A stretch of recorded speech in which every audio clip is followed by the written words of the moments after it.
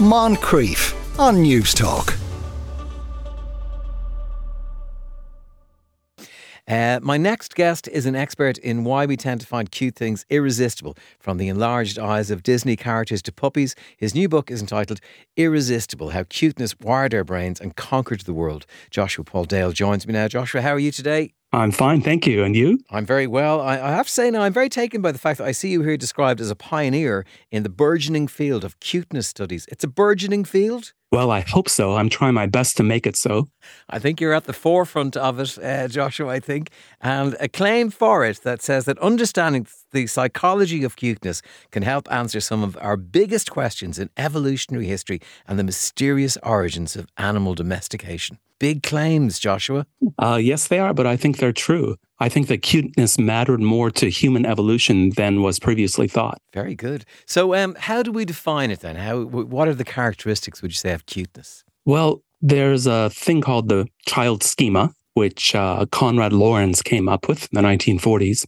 And it says that cute things tend to have the attributes of human babies, really, like large heads, high foreheads, large eyes, wide faces, short arms and legs, kind of clumsy, wobbling gait, things like that. And what is it about them that appeals to us, really? It appeals to us because children need care. They need to be taken care of, but also they need to be socialized. Cute things appeal to us because this combination of features just gives us an emotion that makes us feel good.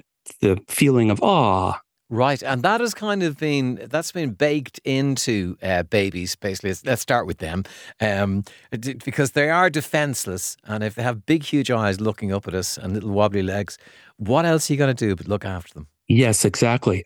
And it was previously thought that that was the whole story, that babies are cute because they need to be taken care of. But I think there's something more going on. Right. I think babies are cute because they need to be socialized. I mean, if you think about it, 6-month-old baby is cuter than a 6-day-old baby. And why would that be true if it was only about caretaking? But about 6 months, babies are more aware of the world around them. They can see others as independent agents. They're starting that process. They're ready to be brought into the human community. And that's when they hit peak cuteness. So the thing that keeps cropping up in this is the kind of the importance of Japan in the whole thing. Why is cuteness such a big thing in Japan? Oh, yeah, that's a really good question. Cuteness has been part of the arts in Japan for a really long time, for about 1,000 years. And it's hard to say exactly why it thrived here when it didn't so much in Western culture. I think perhaps the Judeo-Christian religious tradition might have something to do with it. Here, even religious feeling was more connected with a kind of playful spirit.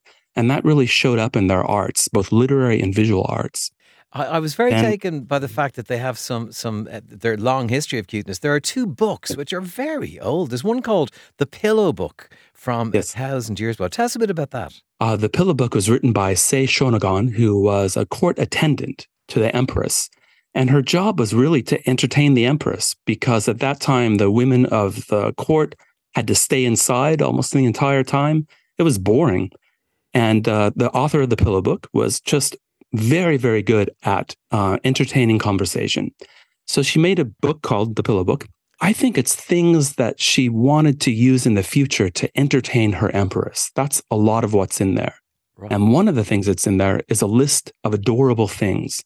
And these are things that we might find cute today, like comical animals and small children and things like that. I see she mentions pretty white chicks. Is she talking now about day-old chickens, or is that actually a reference to young girls or young ladies? No, she is talking about day-old chicks.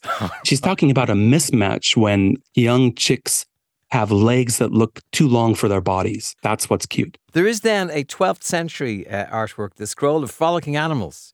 Tell us a bit about that. Yeah, The Scroll of Frolicking Animals is a really famous artwork in Japan. Everybody knows about it. And it's quite long. It's many meters long, and it has scenes of animals acting like humans. They're in sumo wrestling contests. They're in archery contests. They're dancing, all done in ink brush on paper. So it's like black and white, and they're amazingly expressive even today.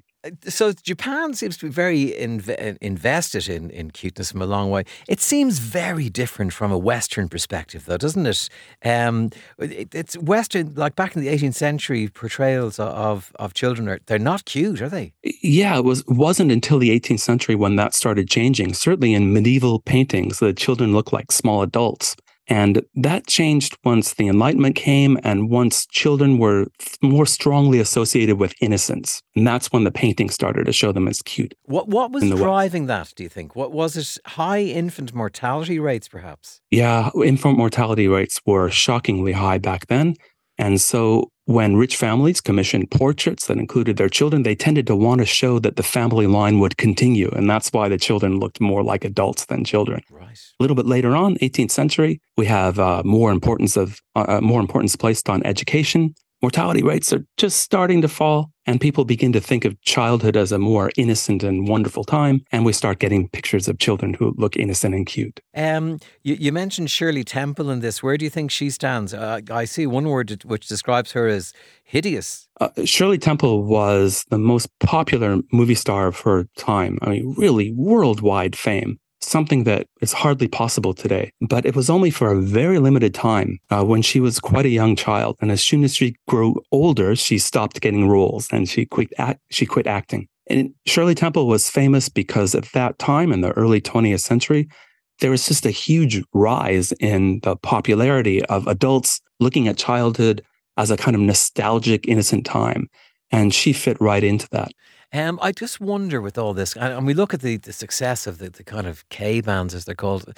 Is there a darker side to the whole thing? Well, there certainly is. I mean, for one thing, let's imagine you're in the workplace. It's not appropriate to call women cute in a workplace because it has associations with immaturity and youthfulness. That's not really appropriate for a working environment. And when we think about animals, dogs and cats are being bred, like boxer dogs are being bred for very, very flat faces. It makes them look cuter, but it also gives them terrible health problems like breathing problems. So that is the dark side of cute. Right. I have to say, I instinctively always knew there was something bad going on there. So, Joshua, thank you very much for joining us today. Pleasure talking to you.